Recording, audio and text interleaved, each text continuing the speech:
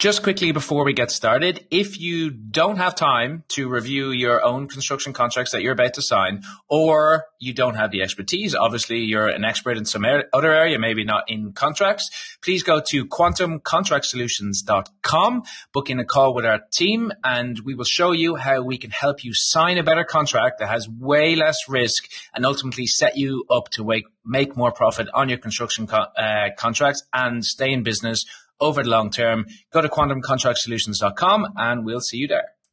Hey, construction legends. So today we're going to talk about construction management, how to do it wrong and how to do it right. Okay. Hey, so my name is Cian Brennan. I'm the CEO of a company called Quantum Contract Solutions.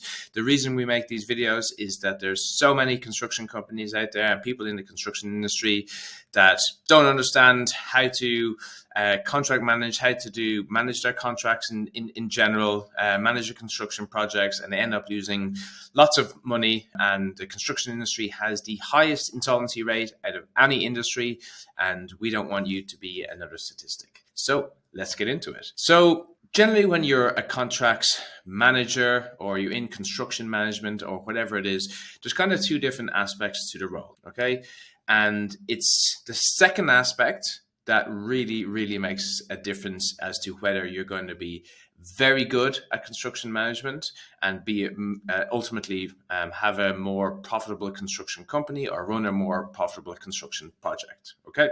So the first part of it is, and where most people tend to focus, is delivery. Okay, so if you are good at delivery, right, as in making sure that the project runs on schedule, making sure that all of the construction activities, goes well, that is obviously very valuable. Okay, and if you do it right for the company in general, you're going to increase your reputation for being able to deliver on time. And by increasing your reputation of being good at delivering, you're going to get repeated and referred work, which is the part of the game. So referred work and sole sourcing to clients because they know you can complete a job is obviously very valuable. It's way better than having to tender, and then that's it. So most companies and most project managers or whoever's running the construction management side of things on your project focus only on this element. Okay, so that is valuable. And if you're in construction, you've got a project manager who can deliver for you, that is valuable. Okay, but what is really valuable is when you have someone who can also manage the commercial aspects of things, right? So it's very difficult to find someone in construction management who can wear both hats. One hat is delivering on site, delivering the project, and the other hat is delivering contractually and commercially. Now, once you're able to deliver contractually and commercially, you do the bottom side of the equation. Okay, so the top side is delivering on site, going to give you a better reputation, which is going to give you repeated work, and hopefully you can be sole source to a client, which is where you want to be, which is where a lot of the larger companies who've been in business for a long time, they have this up and going already, which is fantastic, right? But the bottom side is if you're getting this repeated work, and if you're getting, a good reputation industry, if you can't afford to do the additional work, well, then it's no benefit to you, right? So if your margins are low and you're delivering on site, that's all well and good, but ultimately you're not going to do well as a company. So there was a story of two electrical contractors on a large oil and gas project. There was two areas of the site. Okay, it's exactly the same scope of work. One company was an established company. They knew what they were doing. They've been around for a long time. Hey, so we'll get back to the pod in 2 seconds. So if you're getting some value from this or you're enjoying it and you think there's other people in the construction industry that would also, please just use your thumb, share it with them on WhatsApp or whatever way that you share these type of things, Facebook, whatever it happens to be. It makes a huge difference to the podcast. It allows us to grow and impact more people, and we would really appreciate it. Thanks. They're pretty good at delivering on site, but they're also very commercial. There was another company who essentially were first time, at the races. There's their first major project, and their sole focus was to do an amazing job. Okay, so my question to you is, who do you think did better, right?